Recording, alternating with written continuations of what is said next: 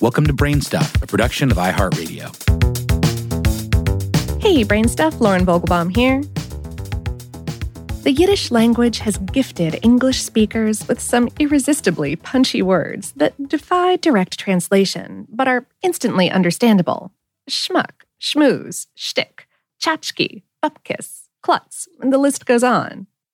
Chutzpah is a word that should be in everyone's arsenal. If you're not familiar with chutzpah, it's often defined in the dictionary as nerve, gall, insolence, arrogance, and supreme self-confidence. But there's a subtle flavor to chutzpah that eludes easy translation into English. The late Leo Rosten, author of The Joys of Yiddish, wrote that chutzpah means a presumption plus arrogance, such as no other word and no other language can do justice to. Chutzpah is that quality enshrined in a man who, having killed his mother and father, throws himself on the mercy of the court because he is an orphan. You might not recognize the word in print from having heard it. It's spelled C-H-U-T-Z-P-A-H. In Yiddish, the CH sound is produced in the back of the throat.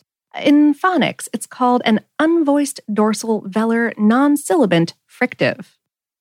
If you have difficulty making an authentic sound in the back of your throat, and sorry, that's a sound I usually try not to make into microphones, you can substitute a regular H sound, like chutzpah, and people will get what you mean.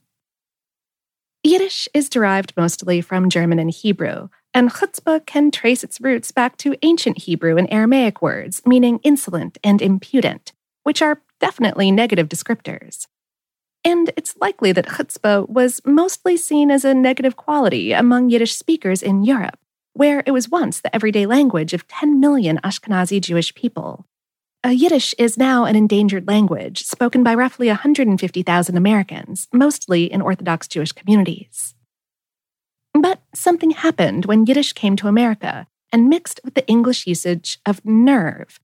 If someone has a lot of nerve, it's usually a bad thing, but sometimes it takes a lot of nerve to speak your mind or stand up to a bully, which is a good thing. The word chutzpah pulls off a nifty trick because, on the one hand, it recognizes that someone's behavior is nervy, brazen, or arrogant, but it also tips its cap in respect. Someone with chutzpah isn't ashamed of bending or breaking the rules if it gets them what they want. You might not approve of their behavior, but you respect the chutzpah it took to pull it off.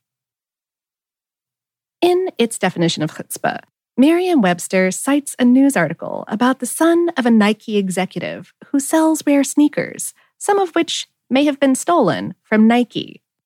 Journalist Jeff Manning wrote in The Oregonian, his company, West Coast Streetwear, has figured out how to use technology and chutzpah to buy hot sneakers in bulk before the rest of the market. It takes chutzpah to sell stolen footwear from your mom's company. It's illegal, but also kind of cool.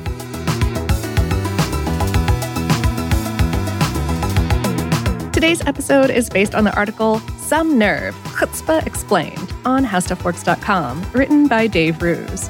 Brainstuff is a production of iHeartRadio in partnership with HowStuffWorks.com and is produced by Tyler Klang. For more podcasts from iHeartRadio, visit the iHeartRadio app, Apple Podcasts, or wherever you listen to your favorite shows.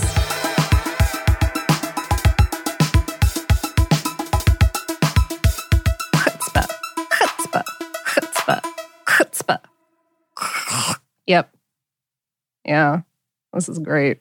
This is a really good audio episode. Chutzpah.